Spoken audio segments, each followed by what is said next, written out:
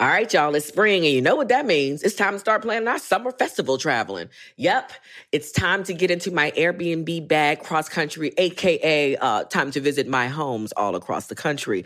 And you know what I never think about? Why not list my own spot on Airbnb and host some folks at my house? I mean, my house is cute. Yes, let's make money while we're spending money. Just trying to help you out, man, because your home might be worth more than you think. Find out how much at airbnb.com/host.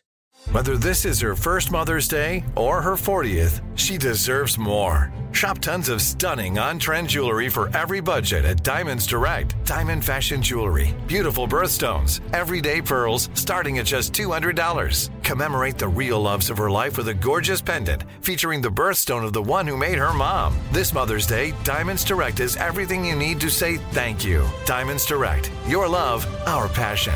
Online at diamondsdirect.com. Tired of not being able to get a hold of anyone when you have questions about your credit card? With 24/7 U.S.-based live customer service from Discover, everyone has the option to talk to a real person anytime, day or night. Yes, you heard that right. You can talk to a human on the Discover customer service team anytime. So the next time you have a question about your credit card, call 1-800-DISCOVER to get the service you deserve. Limitations apply. See terms at discover.com/creditcard. Questlove Supreme is a production of iHeartRadio.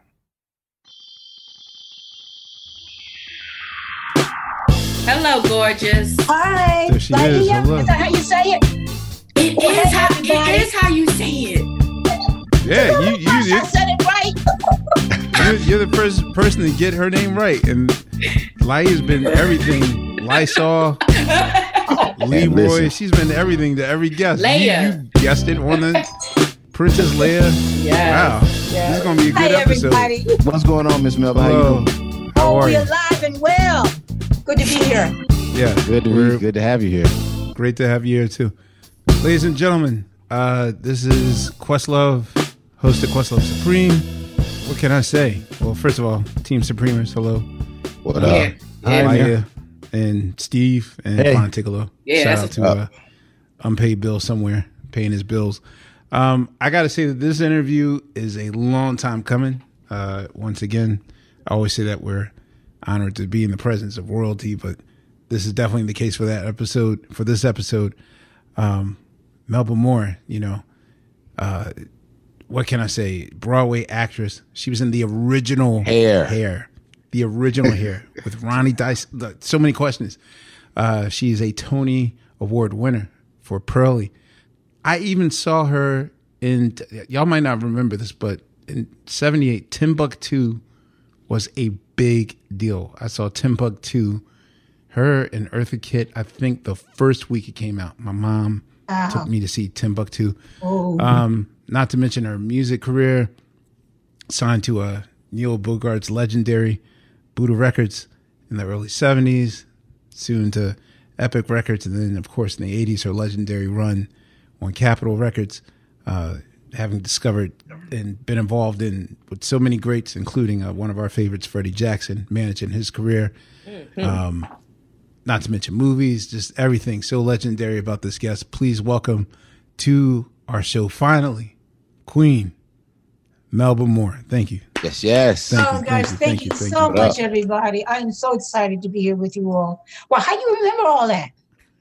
I'm a fan of yours. I heard you was one of them geniuses. That's what I heard about. No. I'm just. It's the word on the street.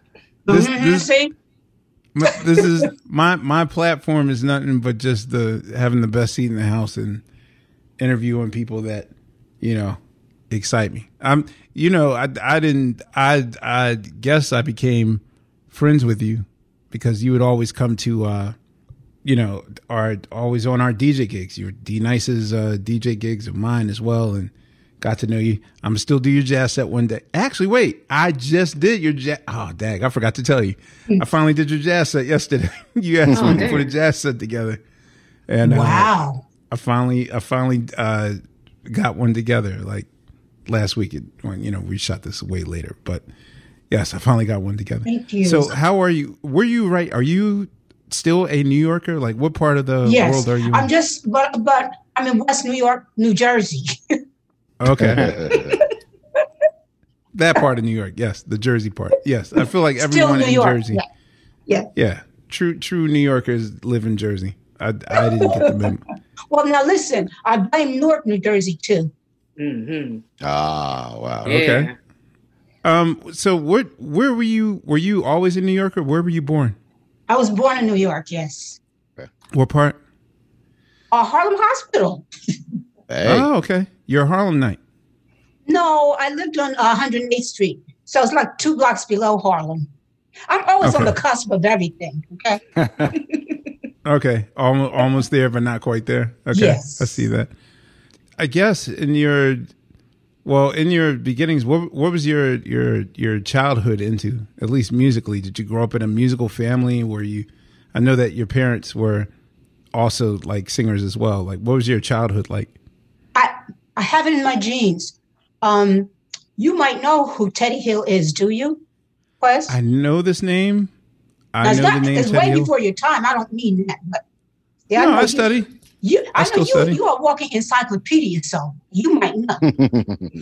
I know the name Teddy Hill, but I'm not familiar with all of his. So that's your father, correct? He was a very famous big band leader. People like Dizzy Gillespie and those folks played in his band.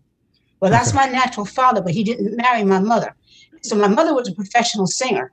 Okay. So I started out with music in my blood, but estranged family. My grandmother had stroke, so she didn't speak. So I don't really know my family history. My mother's from Pipe Shop, Alabama. Didn't nobody ever hear that, right? Mm-hmm. You know about Birmingham, but you don't know about Pipe Shop. Pipe Shop. Okay. Really? Don't sound like I want to go. Right. Everybody's from there. Right. They don't stay there. They don't stay. So I started out my life really with a disjointed, broken family, like many African-American people did. But then my mother married my stepfather, who was a piano player, and they worked together. So when I moved to Newark, because he was from Newark, I then had a stepsister and a stepbrother. Later on, 2 more half-blood brothers. Mm-hmm. And Daddy made us all take piano lessons. So that's when I found out I could sing. I was already 10 years old. I mean, when you're the instrument and you're born into it, you expect like you're going to start singing about 3 or 4 years old because the instrument is already there. So it really started late. That's my point, I guess I'm trying to make. So for you, starting at that age was late to you in your mind? Like, well, I mean, usually when people have a voice, by the time they're 3 or 4 years old, they can sing. Okay. Is that what happened with your mom? Because y'all have similar voices in a way. I was listening to her. Yeah. Yeah. Okay. Yeah. I guess you said, Quest, you want to know what is your question, right? No. I really want to know. I know that also in Newark, especially in that time period, the legacy that Newark had as far as its singers are concerned. I know that Cissy Houston was around there and at the time, and the Warwick Sisters and whatnot. Like as far as the musical richness of Newark, what was the environment like back then? Well, there were lots of music bars, clubs with bands and combos. Later on, there were still continue to be, and people like Rhoda Scott and these great organ players were in these clubs all the time. Of course, we also had concerts, and it was just very, very rich. I mean, to the point, too, where by the time it was time for me to go to high school, I already decided I didn't know if I could have any real talent, but I wanted to be involved. I wanted to be in music. So I went to music and art high school. What high school was that? Arts High. Okay. So there was like a performing arts high school. High school. Right. Okay. Right. I see. It's like a famous one, right? That's what I was about to... It's not famous like the one in New York. But I can tell you people like Wayne Shorter went there. Okay. Oh, wow. Okay. Yeah, I was going to say, who else went there that was of note besides, Wayne Shorter was one of them. Anyone else? Tons. I can't remember them all now, but tons and tons and tons of like ridiculously talented people. Oh, okay. Like, who were your idols during that time period? Or like, at least what was who was the person that you looked up to the most? Well, people like Bobby Timmons or Horace Silver. I thought I was going to be a piano player. Oh, wow. Okay. No. Okay. That was your initial goal? Yeah. Well, because my stepfather was a piano player and he played really, really well and he loved piano and he made everybody around him just fall in love with it. So I thought I could do it too. So then what was your first moment as in an entry into your profession, at least that moment where you knew that you were going to make this your life calling? Well, after I spent about 2 or 3 years teaching vocal music in the public schools of Newark, I told my father, I said, this is your dream, Daddy. I do it really well, but I don't want to do it. Would you please introduce me to some of your people? See, can you get me into the industry as a performer? And if it doesn't work, I'll come back and teach school. So to make a long story a little bit shorter, one of the first people I met was Valerie Simpson. Some music publishers offered trying to sell her songs already from the beginning of her life and career, because this was like late 60s. And we exchanged numbers and she got me involved with studio background singing work and singing jingles. So that was my entry into the industry. I started, if you know Valerie Simpson, she's at the top of her chain. She started out at the top. Right. Yes. Wow. Yes. Because she's just a genius. What am I going to tell you? Motown. Yes. Yeah. So then would you say that acting, like, did that come into play before you became a singer? Like, was acting your first foray as far as like doing plays and whatnot? Heck no. No? I just mean, I didn't have a clue that would be in my future. But one of the recording sessions was being performed by Galt McDermott, who wrote the music for the Broadway show Hair. Mm-hmm. And they were still casting for it. And they told us if we wanted to, any of us, they had really basically been auditioning us without us knowing it. Right. And if we wanted to, they would find a part for all of us in the show. If we would come down and sing for the director and the producer. I was the only one on the day cared about getting into theater. So I got into my first Broadway show that way. So, okay, for our listeners that don't know. Yeah. Yeah.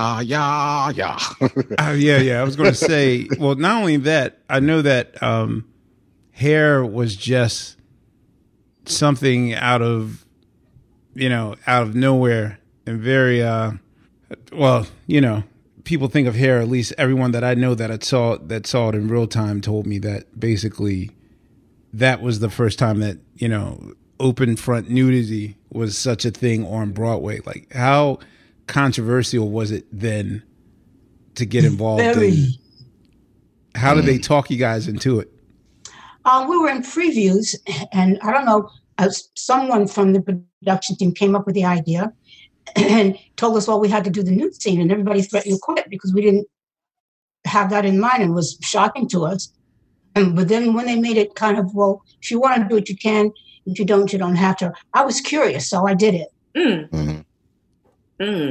Every night. Well, I don't remember if I did it every night. Right. You can do it if you want to. You don't have to. Can you take us through the Hair ride? Because I read that you also replaced Diane Keaton, which was like the first time that a Black woman had ever done that in theater. But what was your actual process in Hair in that way? Okay. Well, what happened was I had been in the show for about a year, and they had a lot of different people coming in to do the lead role of Sheila, and they weren't happy with them, so they kept leaving. And so one of the Black girls, so how come y'all don't ever let a Black girl try out for? Melba would be great at it. Why don't you let her? Melba, why she throw you in there? This same girl, she was a very loud-mouthed, big-mouthed young lady. Matter of fact, one of the parodies that she played Abraham Lincoln, kind of singing like the Gettysburg Address, but like in rap, like, happy birthday, baby, happy birthday to you. Something like that. Mm-hmm. Right. Wow. Very irreverent. Wow. Yeah, we did a production of Hair when I was in high school. I played Hood, so. Oh, okay. Yes. I was a male lead. Yes. That's what I'm about to say. Hell no, we weren't naked, man. we weren't doing that. But it was a very toned down version. But we did it. But yeah. So she pushed you in front of the bus, and then. Well, what happens? They I'd like to audition for it, so they rehearsed me in the role, and a couple of different Saturday matinees. they let me get up and try out for them. That's how I got the role. Was that your first play or? Yeah. Okay. I had no theater background. Oh, really? Wow. You know, Black people is musical. I mean, yeah, but I'm talking about back in the day. We're allowed to do anything, now. Yeah, yes. Well, so many legends came from that production. Oh yeah, that's true. What was it like? Well, because for a lot of my favorites that I grew up listening to when I was a kid in the 70s, like you couldn't find out much about them. I mean, I've always heard about Ronnie Dyson and how incredible he was as a singer, but he really didn't get that much press. No. There was no press for Black people during that time except Jet Magazine. Oh, wow. Yeah. Besides Ronnie Dyson, was there anyone else notable that was in? There were several. I'm trying to think. You got Ben Vereen. Wait a minute. Wow. Donna Summer. Wow. That's right. I forgot Donna Summer. Okay. Was it? Yeah. How long was it until Pearlie was immediately after or? Immediately after. Immediately after. Because that same big mouth Black girl. Yeah. I can say her name is Mary Davis. I always remember Mary. Mary She said, Davis. Mommy, you've been in this play a long time. You need to start going up to things. She said, you don't even know how to audition. Why don't you just see if you can learn how to audition? You don't even know how to audition. And she told me about auditions for Pearlie. And she told me I had to do what they call typecasting. I said, well, Mary, what is that? He said, well, you learn something about the character and you try to look like the character. And of course, the character was a backwoods illiterate maid, but that's who I was raised by, because I had what we called a governess or a nanny, because my mother was a single parent. She was gone, and she was a backwoods cotton chopper. So, like most Americans, we have two countries that we identify as, and so country was mine.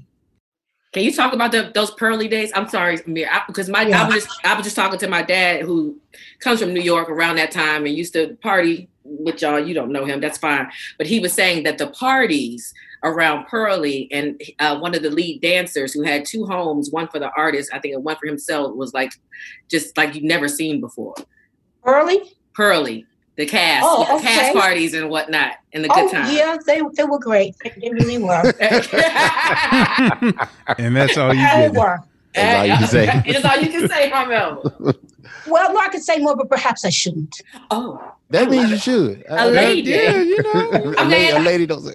If you don't tell us, we'll never know the history is all. Well, I'll tell you who was in the chorus, and he showed me like what the Tony Awards are about, and told me that I had, have a formal gown with George Faison. Yes, his birthday is today. You know him, you know he's crazy, right?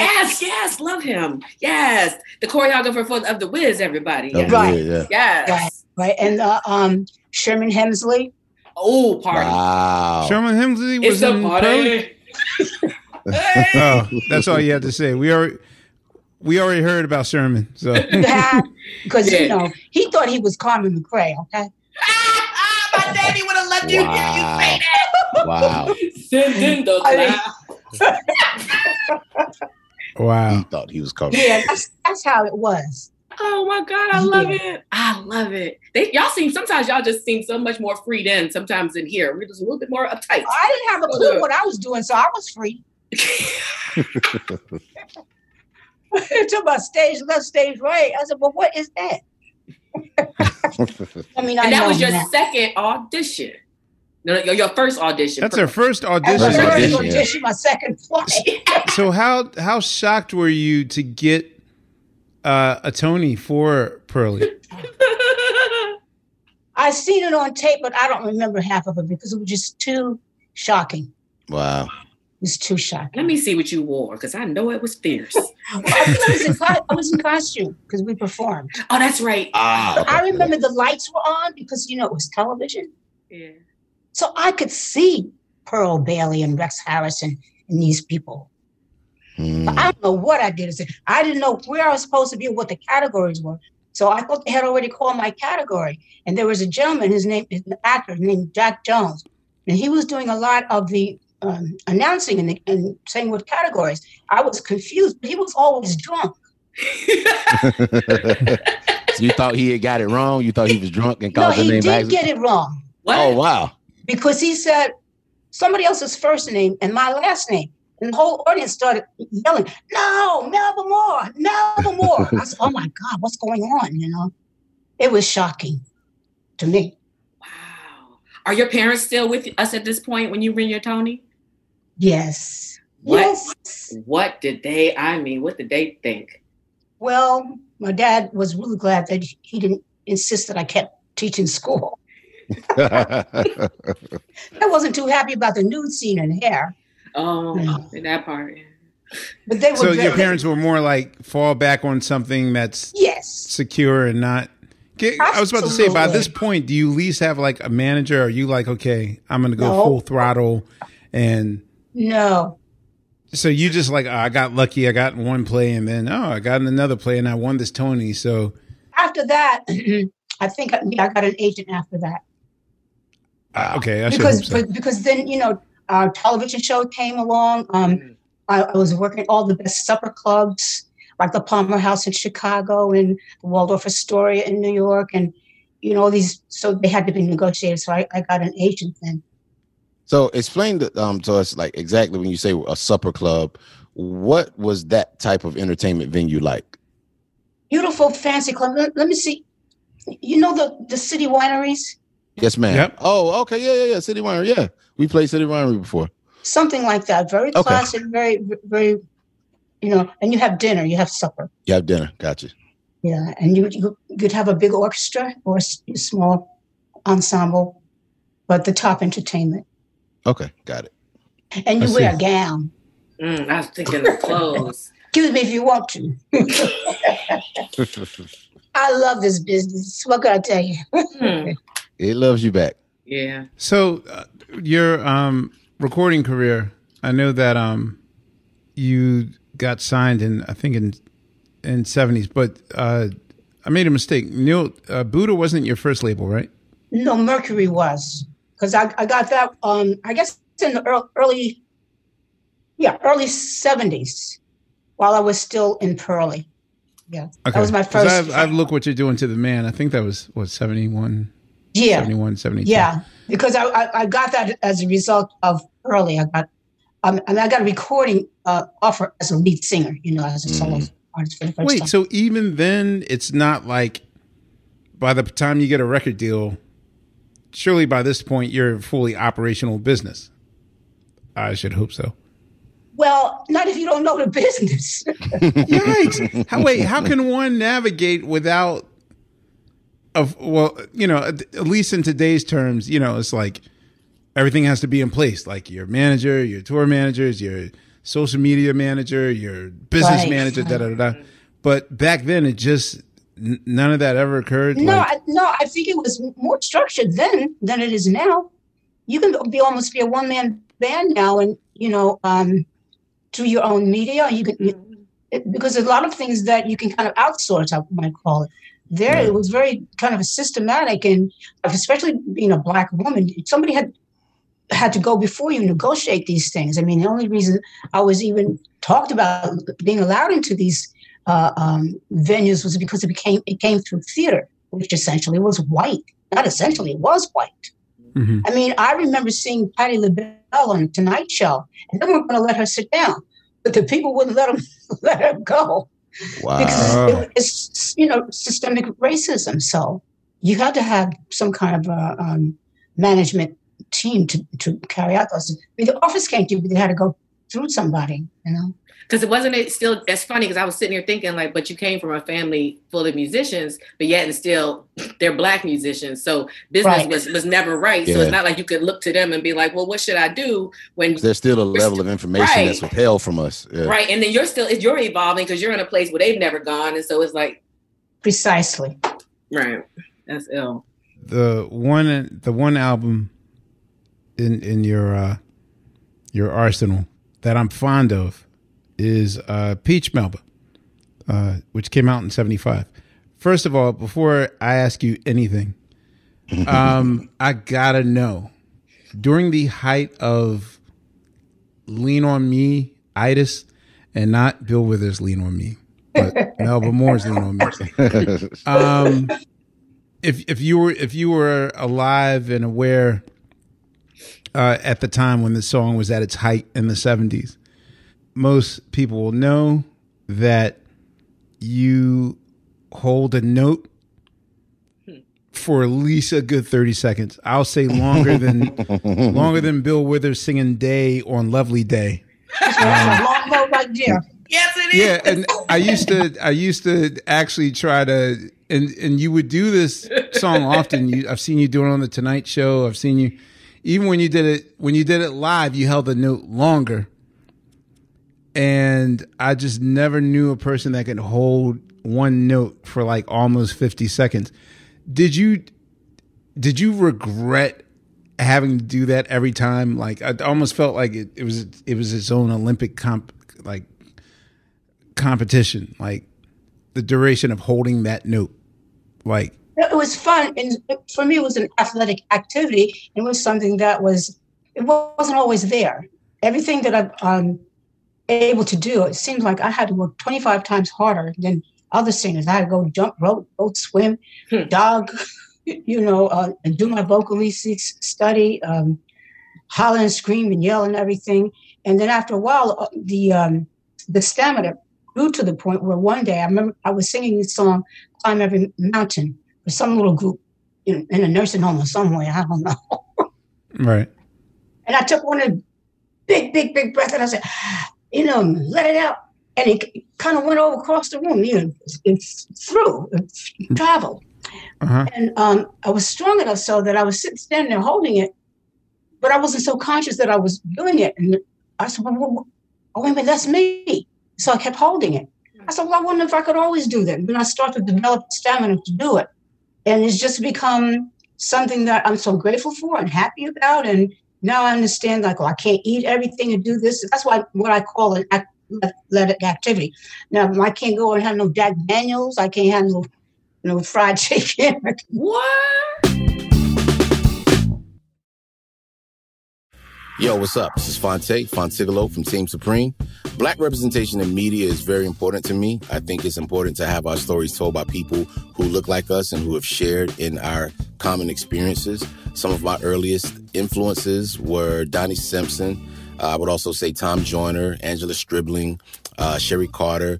They were just people who told our stories with a lot of class and dignity and were big inspirations to me. The next generation of influential Black voices can be found on NPR's new collection, Black Stories, Black Truths. Black Stories, Black Truths is a celebration of Blackness from NPR. Each of NPR's Black voices are as distinct, varied, and nuanced as the Black experience itself. In the Black Stories, Black Truths collection, you'll hear stories of joy, resilience, empowerment, and creating world-shifting things out of struggle. Every episode is a living account about what it means to be Black today, told from a unique Black perspective. From Bobby Shmurda to The Wire, Michelle Obama to reparations, there's no limit to the range of Black stories, Black truths. Black perspectives haven't always been centered in the telling of America's story. Now, they are the story. In NPR's Black Stories, Black Truths, you'll find a collection of some of NPR's best podcast episodes celebrating the Black experience. Hear a feed of episodes from across NPR's podcasts, The Center Black Voices. It's NPR Noir. Listen now to Black Stories, Black Truths from NPR, wherever you get podcasts. All right, y'all. You know what season it is. 'Tis the season for spring breaking and planning our summer travel. And if you're like me, you're already in your Airbnb app trying to find which spot is right for you. Now, listen, while I'm looking to spend all this money, what I'm not doing is thinking about making money with Airbnb. See, you got to change your mind state. Make the money while you're spending the money. How, you say, Laia, do I make the money? Well, you host at your house. And I know what you're thinking. I mean, my whole house? Well, no, you don't have to do your whole house. I mean, you could do a room or, do the whole house. So make some money while you're spending some money this summer. I'm trying to tell you, your home might be worth more than you think. Find out how much at airbnb.com/host. AT&T connects an ode to podcasts. Connect the alarm. Change the podcast you stream. Connect the snooze. 10 more minutes to dream. Connect the shower. Lather up with the news, sports talk, comedians, or movie reviews. Connect with that 3-hour philosophy show. Change the drive into work and traffic so slow. Connect the dishes to voices that glow. Thank you to the geniuses of spoken audio. Connect the stories, change your perspective. Connecting changes everything. AT&T. So what is your regimen as far as keeping your muscle intact? Because again, to hold it for that strong and that much vibrato over 40 seconds is not normal. I thought it was some Kenny G cheating method where you do the wrong breathing. No, somebody said circular breathing. I said, I'm not a horn. Yeah, I thought you were circular breathing because, you know, lean on me. And what do you yell at the end of the song? Oh, that was a tough. Shaz Bosner. Like, what are you talking in tongues? Like, what's? Of course. Okay. I never knew what you yelled at the end of that. Yeah, that was a whole topic. I forget what show we were doing, but we talked about that. So yeah, I remember that. Yeah. I think the last times that I've been doing it it's evolved into make it. So it's make it come. Oh, make it down. Okay. Yeah. When you're a 5-year-old, listen to that. I thought you were doing some sort of taekwondo I never heard of before. I do want to hear the answer to that question though, because you never. What is your prep when it comes to your voice? A lot of baked chicken, or lean protein. I know you think chicken is a gospel bird, but it is. Yes. What? Because I just thought you were gonna say no dairy or okay. Well, no dairy, yeah. Okay. Yeah, no fried foods, no oil, no what? Not a coconut. A lot of fish, vegetables. But then I got to work out, and I think the swimming helped. I've always loved swimming, and I thought I was a Scorpio water sign. It's not, is it? No, I don't think so. Scorpio is that water sign? No, they walking on the desert. So they. Well, I'll be walking too. I'm in mountains. Aerobic exercises, things that make you breathe hard. Mm-hmm. You build up the lung capacity. Mm. I was curious to know, the producer for Peach Melba was Eugene McDaniels, and to hip hop, to my generation, he means something totally different. But what was it like working with him? I've never really heard stories of what he was like in the studio and his creative process. What was that like? I went and stayed with him and his wife at his home. Oh wow! Up in the California hills, and so I'm very, what do you call it? I'm affected by my environment. And he lived way up in, it was probably thin, so I was affected. I sound, to me on that Peach Melba album, I sound different. Or like I'm in another zone. Mm-hmm. That's how Gene McDaniels to me is like that. Were you aware of his kind of his, at least at the time in '75, his controversial political heroes? Yeah, like stance with the government. Well, I know that the story was that when his second album came out, Headless Heroes of the Apocalypse, Spiro Agnew kind of placed a call to Ahmet Ertegun and kind of had him blackballed, had his musician's union card revoked. Ooh. And so thus he was kind of left to make a living as a singer-songwriter. So thus he worked on your record, Roberta Flack's Blue Lights in the Basement. Like, that's the time I feel like making love. What did he lean on? What did he lean on the side of? Was he the big C word or? Well, no, not even that. I think it was rare for an artist to just, the way that we call out the government now on Twitter and that Instagram. Didn't happen. Right. Okay. Like his albums were Twitter. You just didn't hear of black people like just blatantly call the government's liars or any of that stuff. And he had it in for Nixon to the point that the Nixon administration just did all they could to silence him, and he lost his record deal. So, you know, him not, if he didn't write That's the Time I Feel Like Making Love to You, then that would have been, curtains for him. Wow.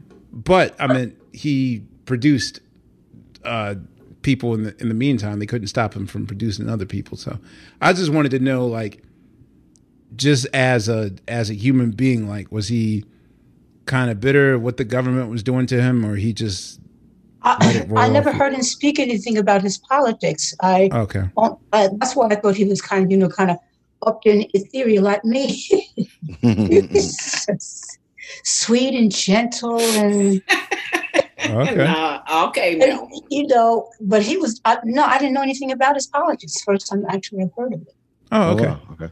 Yeah. So were you aware that at the time when you made the record, did you meet the kids that did Sunshine Superman with you? No, I didn't. I'm certain that people have reminded you that Wendy Melvoin of Wendy and Lisa, Prince and the Revolution. Yeah. And her twin sister, Susanna, were the background singers on Sunshine Superman. So I probably knew it around that time, but I don't remember hearing about it. Oh, you didn't know it at the time? Oh, okay. No. I see. You also, well, at least 2 albums later, you worked with Van McCoy. I know he produced the This Is It record. What was that like? He put me in disco. I was going to say, how can you describe what it's like to every artist I see that was recording in the 70s?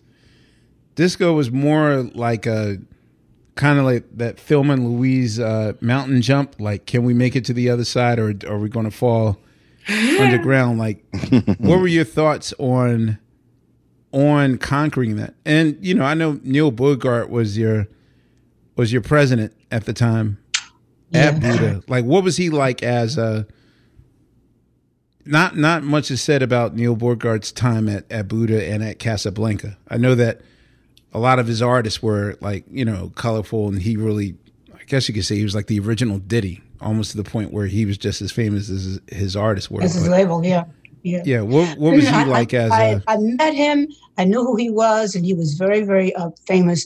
But I really didn't have an awful lot to do with that, because by that time I had good management. So they were the ones that actually went out and got the label got Van McCoy for me. Mm-hmm. And put us together. Then he and I, you know, worked on what we were going to do and try to establish me as a recording artist and help me develop a style and, you know, an identity. I didn't have yes, I did. I had the note then. I did, yeah. What I was interested in Van McCoy for, I mean, he gave me This Is It, which put me into the disco, or the dance genre, but right. I knew he had written Lean on Me. And the reason he wrote Lean on Me? Yeah. That's so weird. I can't imagine Van McCoy writing any non-up-tempo. He wrote lots of ballads. He's a very prolific songwriter. So that's how it reached you? Well, no. Oh, well, tell me how it reached you. Yes, but no. I had heard my favorite artist, Miss Aretha Franklin, singing. And I knew I couldn't sing like her. But the lyrics and everything just moved me so much, I started singing it. So I developed my own little arrangement of it with the long note. I mean, I think the long note came in there because I was just so excited and so trying so hard to express something.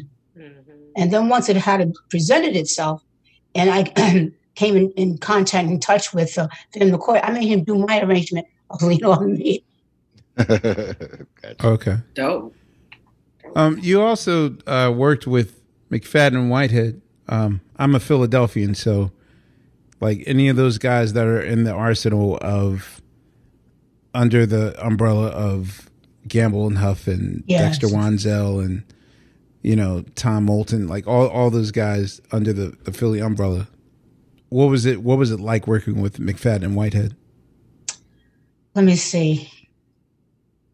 Well, they produced the Portrait of Melba album. Yeah. I told you what it was like working with Sherman Hemsley, right? Yes, you did. Well, you kind of did, but you did. It was like that. Yes. Oh, good times. They were crazy. It was crazy. I've heard stories. Especially John Whitehead. Really?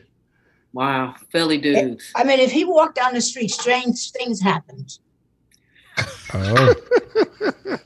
How strange. Did you record that album in Philadelphia, or was it recorded in New York? In New York. Okay. We kind of stole them from Philly International. Oh. Matter of fact, we were managing our company, Hush Production. We're managing Gene and John, and so we were the ones that produced them or managed them to do, Stopping Us Now. It wasn't Philly International. You better tell that story. Oh, wait a minute. Yeah, you can't just casually like. You better tell it, Miss Moore. Yeah, we kind of borrowed them. So you're saying Hush Productions started in 1976? Well, you remember the years. Well, I do. You had been around that time. Yeah, that had been around that time. I only started hearing of the term Hush Productions closer to like your Capitol work, but I never knew when it started. So you and your husband got into management. Even back then. I could have a manager because I didn't have a manager still yet. At a certain point, I had an agent, but by that time I had already lost my career for the first time. By this point? Yeah. Yeah, that's unusual for an artist to start a manager. At least you don't hear of that in the 70s. Like it was like a separation of church and state. Like artists were artists and CEOs were CEOs. So what? Right. That was the case with me. But my then husband was a gifted business person, and when we met, we tried to find a manager for me, but everybody told me, well, she's Broadway, she can't do this, she can't do that. I started in the record industry as a backup singer, but so my point is that everything that they said I couldn't do I had already done. So instead of having a stable of artists, we started a stable of managers. Brilliant. Oh, okay. So once we got me started, then we got Freddie and Kashif and a whole bunch of people. I was wondering what your roster looked like. Can you brag some more? Who else was on the roster? Kashif. Let me see. Melissa Morgan, Lilo. Yeah, Melissa Morgan. Yeah. All the Capitol. Bo Higgins or Bo Huggins. Bo Huggins. I remember Bo Huggins. I remember Orpheus. I remember. Was that you guys? Orpheus. Yep. Yeah, was a record company. That was a label. Did you mention Lilo? Lilo Thomas. Lilo. She did. Paul Lawrence. You said the Force MDs. Force MDs. And Paul Lawrence too. Paul Lawrence. Everybody from the 80s. Freebasing was not jam. Now I see how Let Freedom Reign came together. Yeah. Okay, we'll get to that later, but still, yes. Yeah. Okay. I had some music, I bet you then. What was Kashif like? He was always one of those guys that I just really, admired. And I had a music class in college, and they made us read like his book, everything you need to know about the business. And he was just What was he like as a person? Well, we became his daughter and his wife and I became real good friends because we put a recording studio in our little building at 231 West 58th Street. Mm-hmm. And when Kashif would come, he would record the stuff in our studio. Well, you said, what was he like? Mm-hmm. Well, he was like a vocal coach. Okay. And the way he stacked the background voices, they're almost like you take individual sounds and singers and you put them in different places, not like a background. Mm-hmm. Where he structured everything. And he was, I guess, a perfectionist. And we'll go over one phrase all day till y'all got it. I said, well, good, I'm going to get this. I'm going to learn how to sing, I bet you. I'm going to have me a hit record. Oh, it's fine with me. I'm a student, I'm a teacher. They're going to have patience with me till I get it. So you're not one of those singers that is like, okay, 3 takes and I feel like it's enough, so let's move on. And no, the more I do it, the better I get. Oh, okay, I see. Yeah.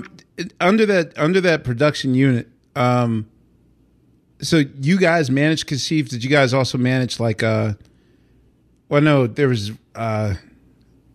Ronnie Harris as well. Yeah, we managed Ronnie. Yeah, Ronnie Harris, like a bunch of like tri-state guys that I know that were kind of were they under like Kashif's tutelage, or because he had a very like Ronnie was his own entity. It was like parallel, another Kashif. I see. Like for me, especially the about to say somewhere the other side of the rainbow album. That's probably one of my favorite records. That was the one. My aunt used to play that record all the time. I think I was like 3 when that came out.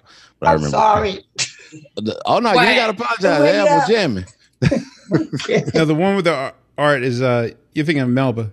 Did you? No, I was thinking Soul Exposed. Go ahead. I'm sorry. Did you specifically work with? I just have one question about the '78 record. Because I know you did a cover of "You Stepped Into My Life." Did the Bee Gees specifically write that for you, or you stepped?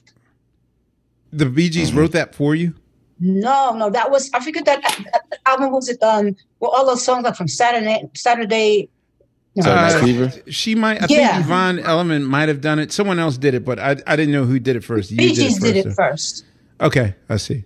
And do you get anything every time D Nice plays that record? Because he plays that record and I hear it in my dreams. Okay, thank you. Yes, he does, child. It's like a new record. I love it. I'm just. D Nice and all the DJs, make us relevant. Yeah, it's dope. Good. That's what we were hoping that you was. Okay, good. So it does matter. It does matter. Okay. Absolutely. Because, God keeps doing it. My daughter told me don't get too religious. It's all good. Do what you feel. God keeps doing, new things at least every decade or so. And he changes it. And so you've got to change the context. You got to change the neighborhood. I can't do that. I'm not even a songwriter. Ooh, I do have more. Like your DJs, first of all, y'all used to just spin records. Now that's grown into their songwriters, producers. You promote shows. You created a genre, so you have some autonomy. You have some authority, and you have created a community of DJs. And I'm not saying it's all black, but the best ones are. It's sweet. So we have some place to be. Yeah. Like in the early days, like especially since somebody like me, my opportunities came through theater. So racist, but what they try to get you to do and you wanted to do was to cross over. But if you do that, you leave your community. Right. And they try to convince you don't belong here. You don't belong there. Well, it was too late. Thank God for that. To be convinced of that. So then, we try to get a manager, and like when we couldn't do it, then we said, okay, well, why don't we try this? You've done theater, you've done TV, you've done this. So we got somebody from each of those areas. And then we said, okay, what kind of music we're going to do? So, and like I said, my then husband is gifted at business. So nobody taught him business, but he learned it, just like many of us Afrocentric people. You didn't get a chance to go get taught it. Then you learn it some kind of way. You learn it. You have to learn how things go and create a space for yourself. And, they call it R&B to put you in the back or in the corner. And that turns out to be the foundation of American music, excuse me. Anyway, that's my humble opinion. You're right. Now, don't be humble about it. It's the truth. There's one question I missed before we skip to Kashif. I always wanted to know this.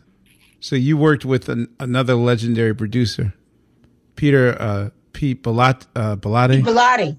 Yeah. I guess. I'd like to know at least what was the decision in getting him. Pete Bellotti did like a lot of his music, like between him and Giorgio Moroder, like those guys were like Italian into disco, like future electronic. Past that, I mean, what we now know is like electronica music. Like those guys were pushing.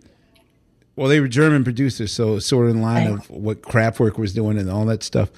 What was it like working with him? Was the decision to sort of go into sort of like a futuristic dance mode, or like what was it like working with him? Well, yes, because we were trying to stay current. And once again, like I said, my then husband went out and found the songwriters and producers who were relevant for the time and seeing where things were going and could we fit into it. They decided they would work with me. And so I co-wrote a lot of the songs that we did together. Because my then husband told me I should learn how to write. Yes. I just auditioned. Yes. Get your money out. Yes. Yeah, the money's in the parentheses. Yeah. That's he was trying to teach me that, yeah. So I felt like you made the transition to the 80s. It was, for a lot of artists, it was hard transitioning to the 80s, but of course with your work with Paul Lawrence and Kashif and all those cats, those New York cats or Jersey New York cats.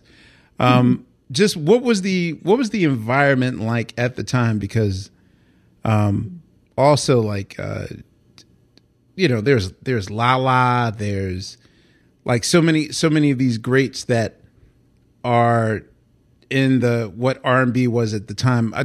What I say is with at least the style of Kashif was him being kind of instrumental in the sound of boogie, which is post disco, kind of the sound that Leon Silvers ushered in, like that boogie sound. Could you explain what the environment in the early 80s was like in New York as far as like that whole crew's concerned? Freddie Jackson, Lala, like all those people. Oh, well, of course I may be inarticulate actually describing, but it was so much fun. It was so musical. It was like you were exploring a place where everything functioned and worked, probably because we were in charge. And you could negotiate with the record company. I didn't, but my then husband did. He was good at it. So we were touring. We were sending up and coming artists. So it was always fresh sounds. And I mean, I'm a musician, so I mean that was like being in heaven. Mm-hmm. We had fun. We liked each other. We had no problems. It was great. And then there was no lack of money or work. It was wonderful. I was happy that my baby was I was a new mother. What can I tell you? Is your former husband, he's still alive? Him and his brother, yes. They're still alive? Yes. Okay. Are y'all on good terms, or how is it that relationship now? Y'all good? Yes. That's what's up. That's what's up. We're family. Hate to get religious, but God creates us. So I want to, suck up to the boss. I hear you. I see. And our daughter is happy and, coming into her own. So, yeah, you got an 80s baby, it sounds like. Okay. Yeah. What was the story in developing Freddie Jackson? Like, I feel like of your stable, like he was definitely your breakout artist. Like, how did you first discover him? Yeah. I told you about Sherman Hemsley, right? Yes, I know. I already know. I didn't know Freddie. Freddie thought he was Sherman too. Freddie's the same way. Yes. A party everywhere. Wow. That's how it was. I remember one time we were in the studio and he was going to come around to my house, for a break, just, chill a little bit. So I got dressed up. I forgot what I had on, but I had to get him, Mm-hmm. Show out. So I opened the door and it was so, he was so shocked. He fell down on the hallway floor laughing. I said, now. What was the outfit? Do you remember? I forgot. It was some crazy something. I don't know. I know nobody else would see this but him and me. Where's Freddie Jackson from? He's from New York too, right? Yeah. Of course. Oh, that's too much. Okay. All right. But he likes to kibitz and joke. He's a joker. He could probably do stand-up if he wanted to. That's his real personality. He's always laughing. And of course, he could sing anything he can hear. Right. So wait, I'm going to ask, can I just ask the question that some of the 80s babies might want to know? I'm sorry, I don't know if this is touchy, but were he and Luther I knew you were going to ask this question. or was there beef? Oh. Because we grew up thinking it was beef. I was going to say, like, in my mind, I felt like there's some Pac Biggie tension going on. Like, who's going to be the king of the hill? Yeah. I don't think they were friends, but I think it was just like a lively, friendly competition, especially on Freddie's part. Because Luther was the man. Luther is the man. Yeah. I mean, he has his own spot. Yeah, true that. So I'm sure everybody would want to aspire to that. But that's just my humble opinion because I don't really know.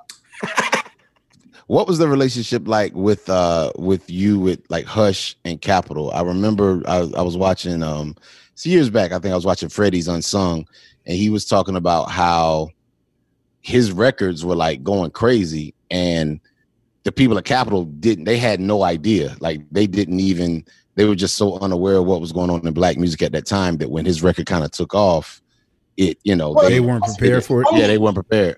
It wasn't only what was going on in black music. Our company became really an adjunct to the record company. We were the ones that started street promotions with the posters. Gotcha.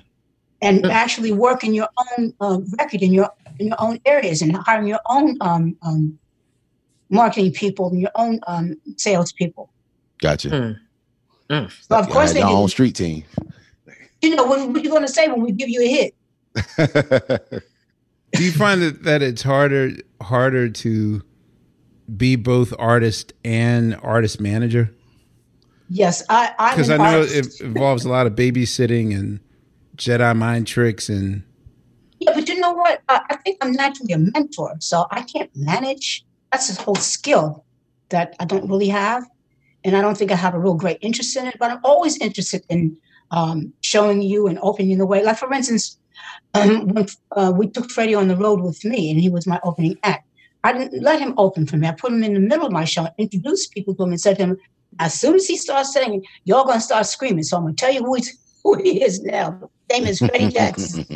Put him in the middle of my show instead of trying to make him bear all that pressure when you're first trying to get out there. Yeah. So I'm naturally, I think, a mentor. I'm not a manager. No, and that is there's a distinction. I understand exactly what you mean. That makes sense. Have a lot of other singers been coming to you for like mentorship throughout the years? I was curious about that, especially with the voice stuff. Well, I think they don't come to me because, I have a team of people and they deal with everything. So they don't come to me. But whenever I have an opportunity, and thank God people are interested, interviews, people want to know, well, how do you do this? And what would you tell somebody else? And so in that way, I can offer, information or suggestions. Even better. All right, y'all. You know what season it is. 'Tis the season for spring breaking and planning our summer travel. And if you're like me, you're already in your Airbnb app trying to find which spot is right for you. Now, listen, while I'm looking to spend all this money, what I'm not doing is thinking about making money with Airbnb. See, you got to change your mind state. Make the money while you're spending the money. How, you say, Laia, do I make the money? Well, you host at your house. And I know what you're thinking. I mean, my whole house? Well, no, you don't have to do your whole house. I mean, you could do a room or, do the whole house. So make some money while you're spending some money this summer. I'm trying to tell you, your home might be worth more than you think. Find out how much at airbnb.com/host. AT&T connects an ode to podcasts. Connect the alarm.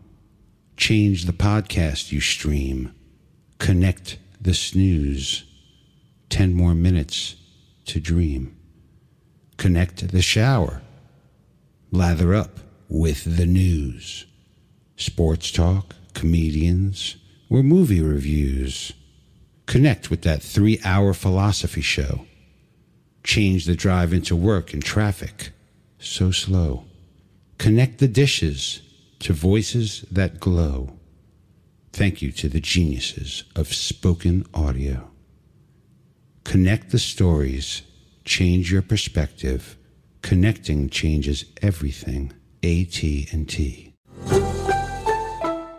It took 11 years to get to this sale. The Knix Anniversary Sale is on now at knix.com. Celebrate the intimate apparel company that has reinvented products for real life with one of Knix's biggest sales of the year. Get 30% off all leak-proof apparel from the #1 leak-proof brand in North America, including period underwear, swimwear, activewear, and more. Millions of people have made the switch to Knix leak-proof underwear, and there's never been a better time for you to try. Save 30% on super comfortable, machine-washable, and great-looking underwear that's perfect for periods and light bladder leaks. Choose from a variety of colors, styles, and sizes, from extra small to 4XL. You can even match your leak-proof underwear with an incredibly supportive and comfortable Knix wireless bra. Don't miss this chance to stock up on your Knix favorites or try something new. It only happens once a year at Knix.com. That's knix.com for the Knix Anniversary Sale. Hurry, the sale ends on Monday, May 13th. Go to Knix.com. That's knix.com.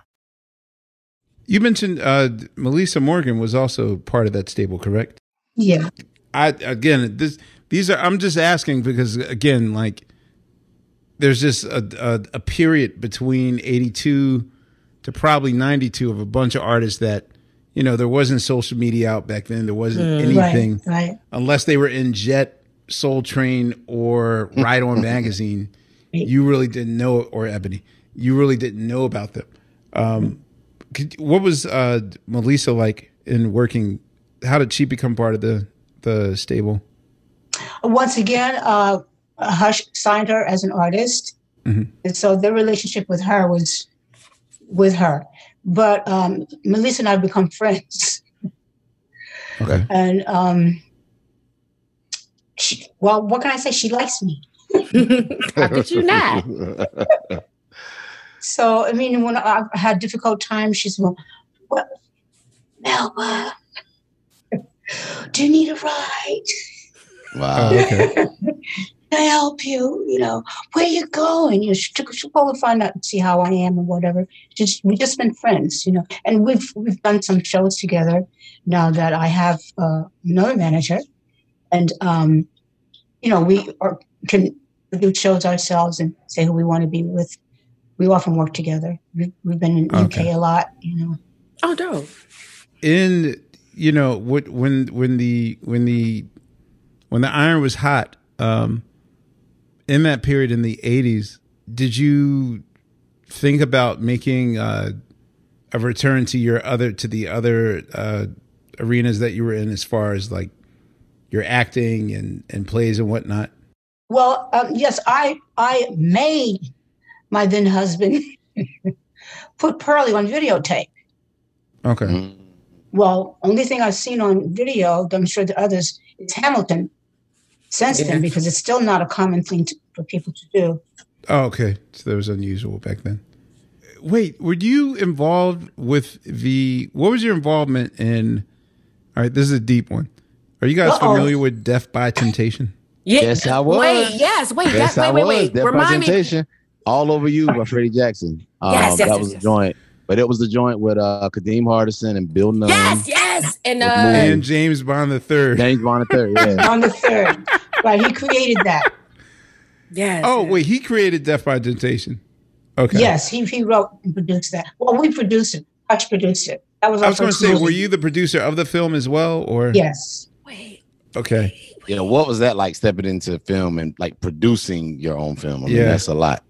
We would rent that because we started to learn how to try to promote it and get it in theaters, and so I started to get into that.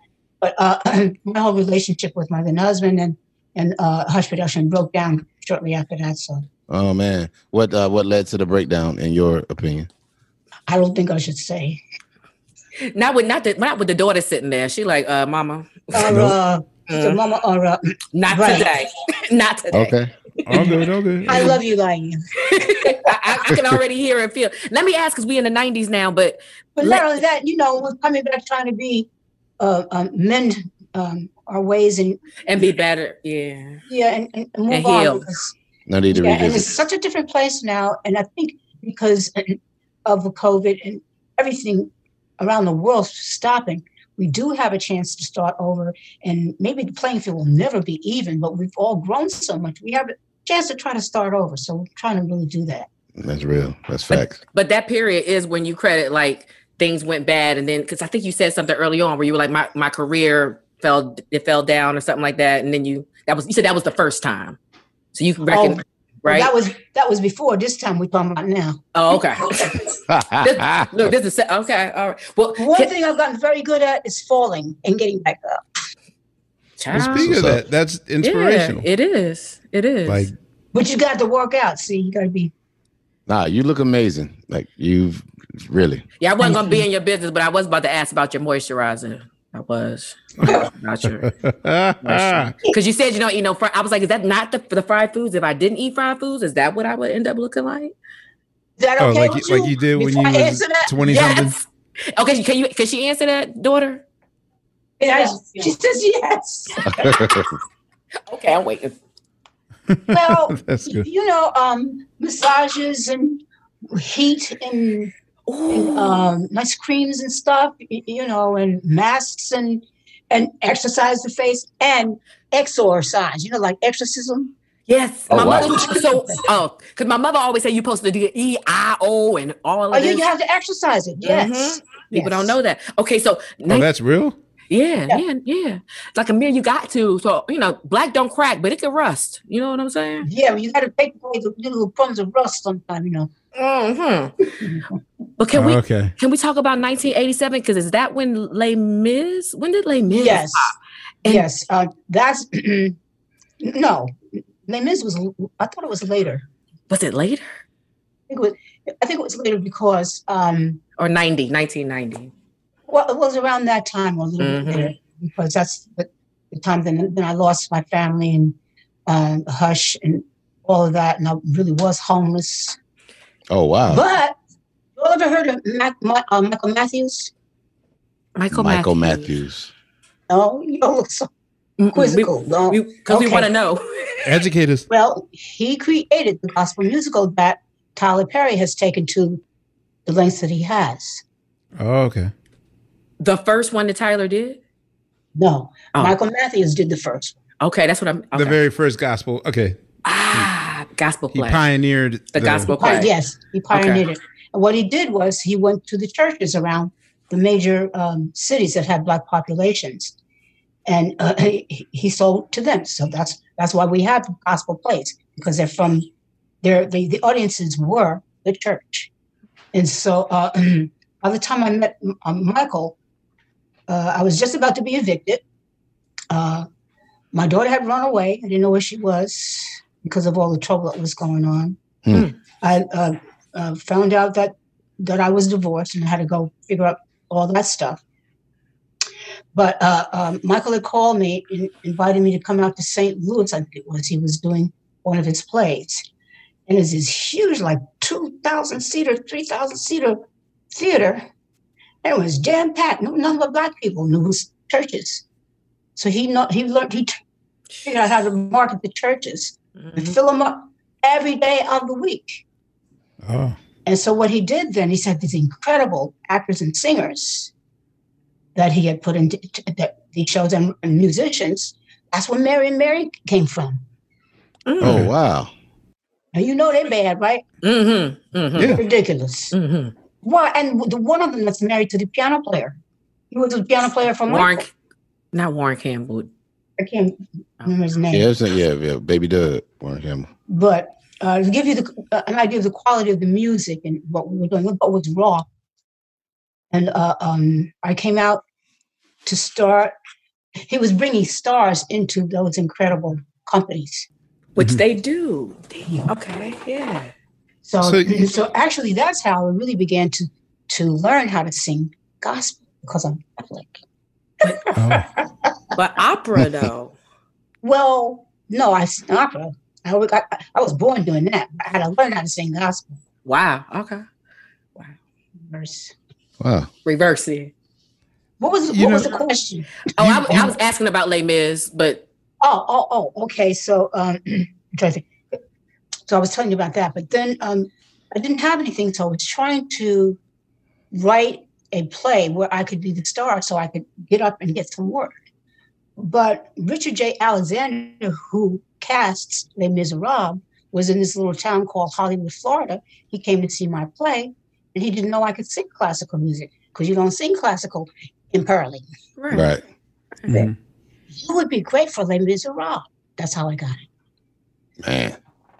You know, you mentioned something earlier that I wanted to ask. So, you know, in 2020, a lot of people in our profession in entertainment, especially in March, I'm one of them, was definitely panicking because, you know, a lot of artists didn't know if they were coming or going.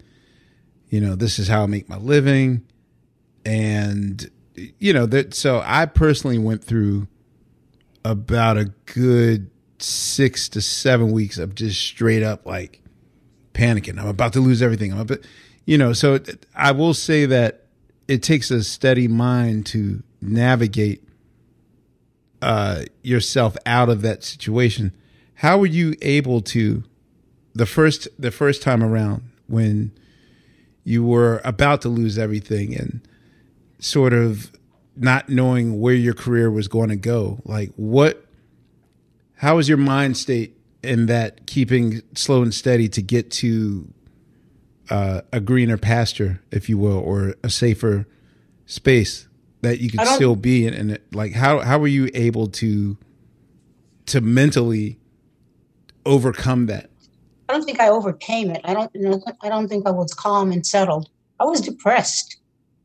I was oppressed, repressed. I was desperate. Yeah, but I believe you overcame it because you're here speaking with us right now, and you know. Yeah. So, but just at the time, what I was saying was that after 2 months of just, oh man, I'm gonna die, I'm gonna lose everything, then I just had to stop, sit silent, and restart all over again. Like, you have to. You have to. There's really nothing else you can do. But I'll tell you, the part of I've always had help when people came to my aid, even going through the Grand Central Station, people giving me money. I mean, I was embarrassed and ashamed because they knew my story, but people came to my aid. And one of the things I guess is outstanding for me about going on the road with Michael Matthews and the gospel shows is they really were saved people. All they did, that's how I found out I was saved. Mm-hmm. He invited me to come out on the road. But I remember the first rehearsal. What's Deacon's last name, Charlie? Jackson. She's, good morning, saints. Praise the Lord, everybody. I said, oh my God, I'm falling back because everybody around me was always cussing, you know. I said, oh. And, you know, and Michael, they would pray beforehand. And sometimes I would be just so broken. I'm sure I didn't cry or anything because I was too numb. I would just sit there. But there was somebody would come and sit by me, maybe come to my room and just be with me.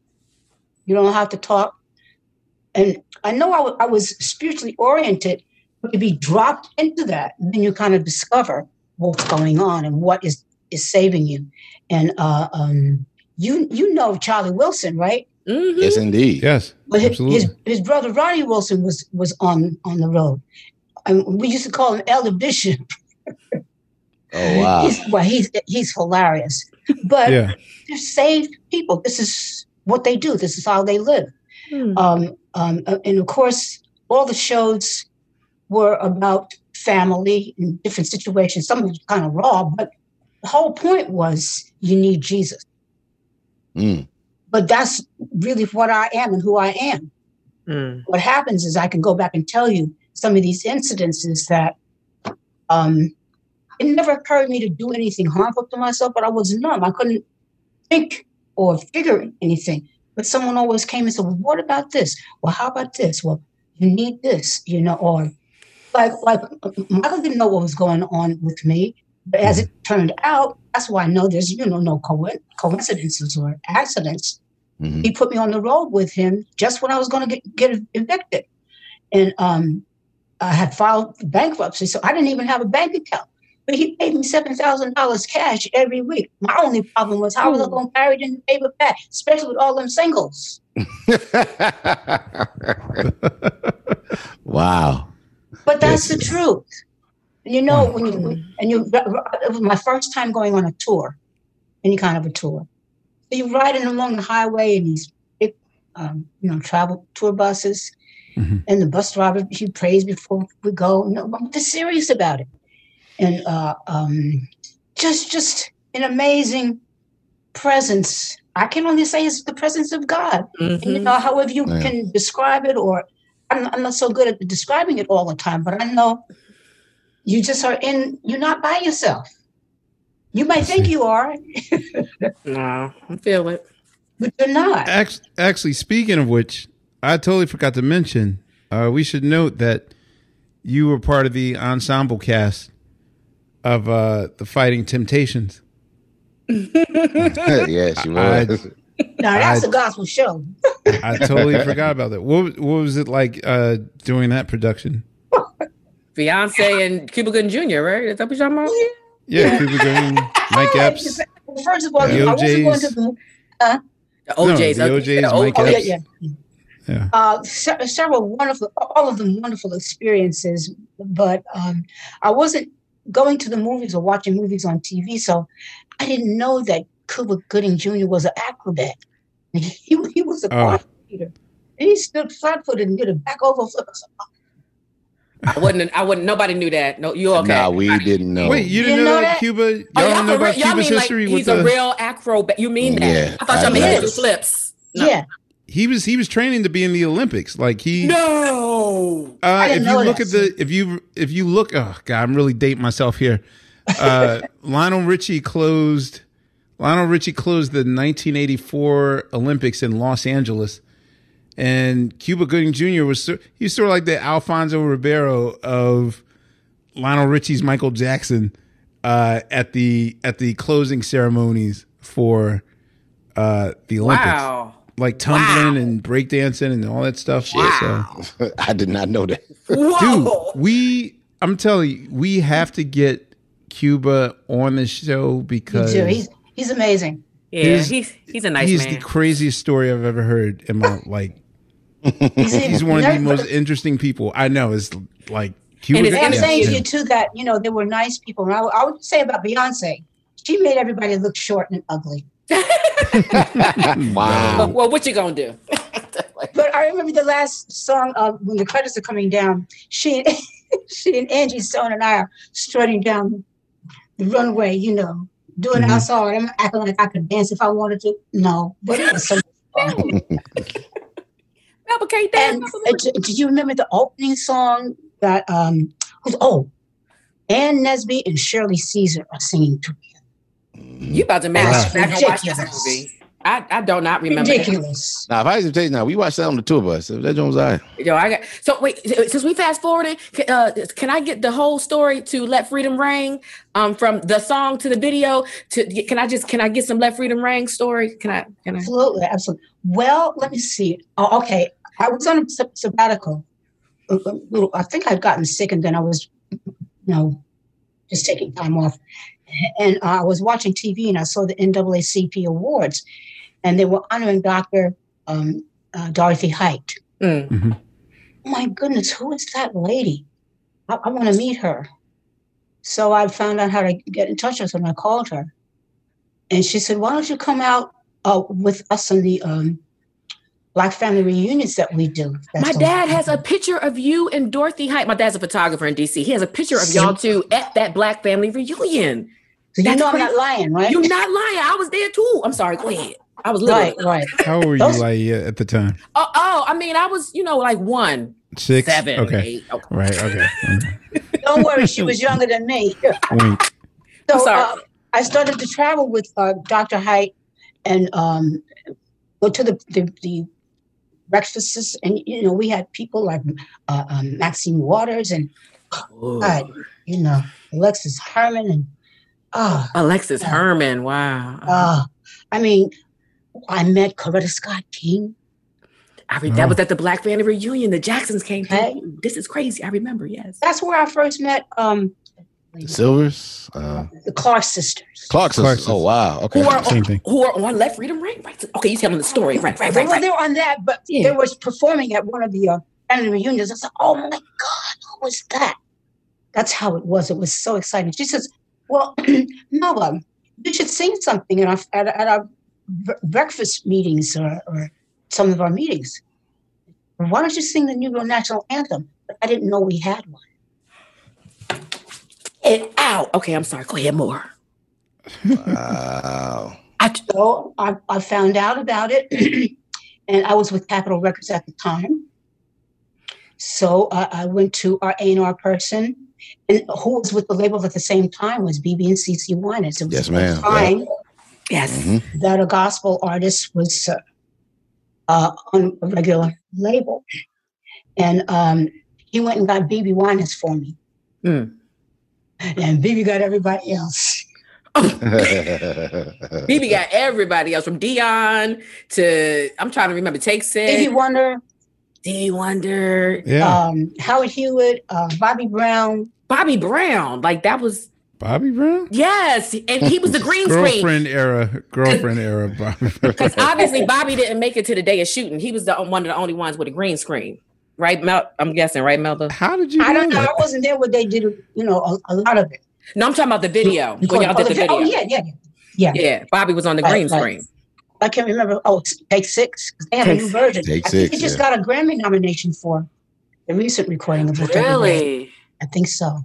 And who was the decision? Because I know that Jasmine Guy is dope in her album Early History, but who made the decision to have her dancing in the video? And probably Debbie Allen. Right, because did she direct the video?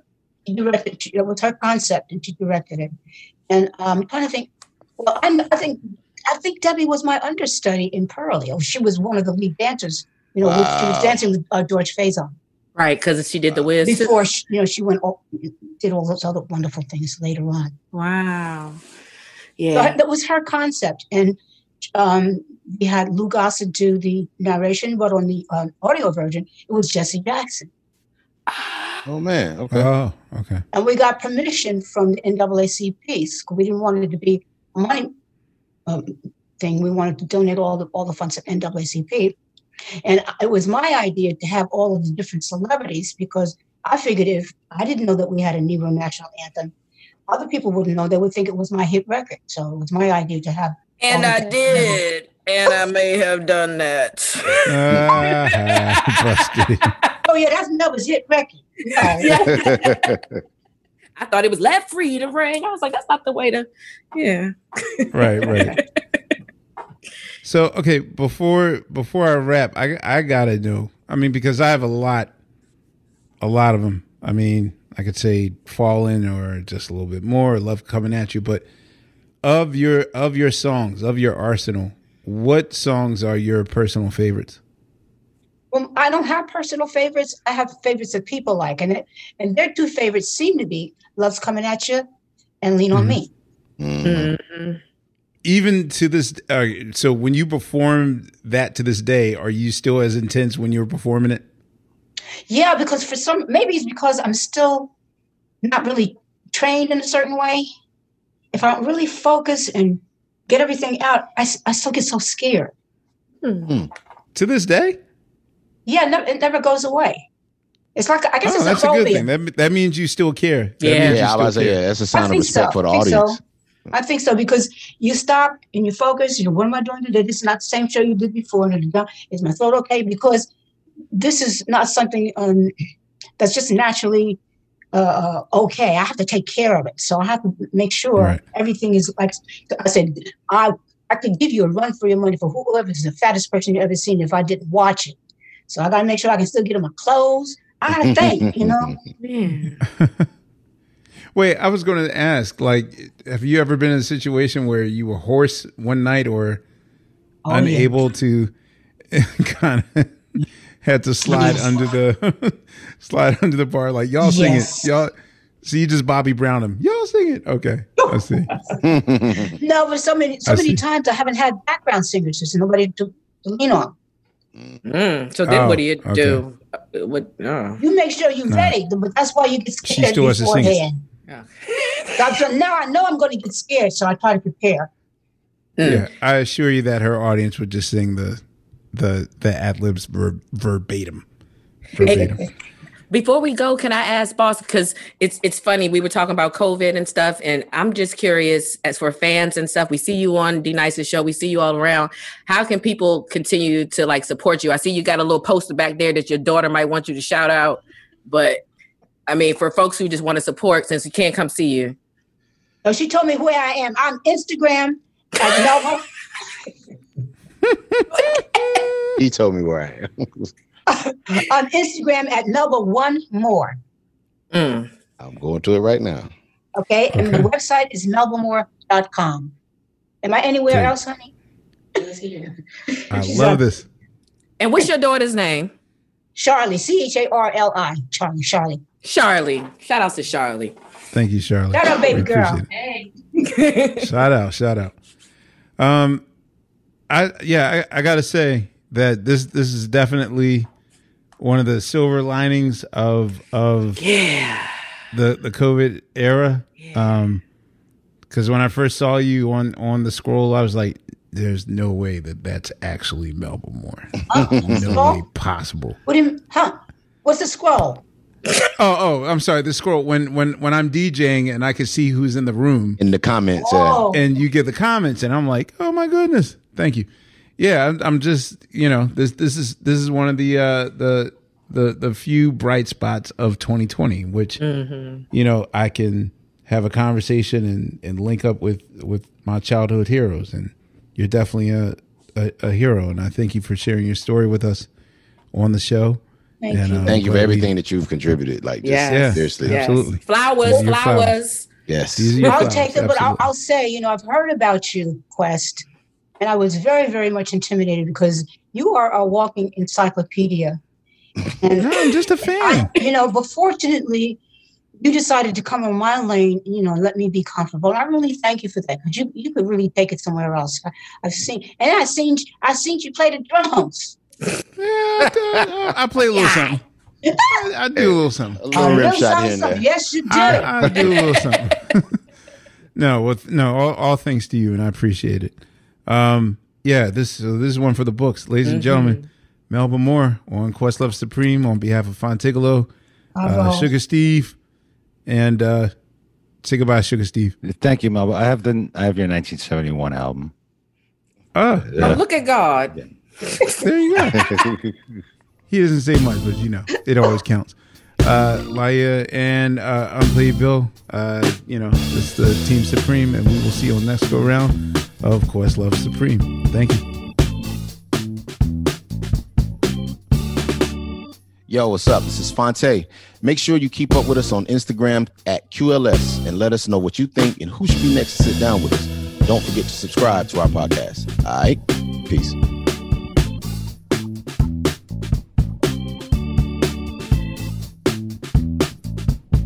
Questlove Supreme is a production of iHeartRadio. For more podcasts from iHeartRadio, visit the iHeartRadio app, Apple Podcasts, or wherever you listen to your favorite shows. This is Malcolm Gladwell from Revisionist History. eBay Motors is here for the ride. With some elbow grease, fresh installs, and a whole lot of love, you transformed 100,000 miles and a body full of rust into a drive that's all your own. Brake kits, LED headlights, whatever you need, eBay Motors has it. And with eBay Guaranteed Fit, it's guaranteed to fit your ride the first time, every time, or your money back. Plus, at these prices, you're burning rubber, not cash. Keep your ride or die alive at ebaymotors.com. Eligible items only. Exclusions apply. This is it. We've got an Amex Platinum Pro on our hands, ladies and gentlemen. We haven't seen anyone relax like this before in the Centurion Lounge. Is he connecting to complimentary Wi-Fi?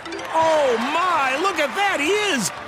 And you will not believe where he's going next. The Amex dedicated card member entrance for the win. Unbelievable. When you get travel perks with Amex Platinum, you're part of the action. That's the powerful backing of American Express. Terms apply. Learn more at americanexpress.com/withAmex. You never want to find yourself out on the water fishing without the essentials. So it's best to always pack a Columbia PFG Solar Stream Elite hoodie to protect against the sun. I mean, it provides great protection, and it's really breathable so you don't get hot. That's a win-win. Columbia PFG has a lot of great gear, so before you head out on the water, head over to Columbia.com/PFG to shop their performance fishing gear.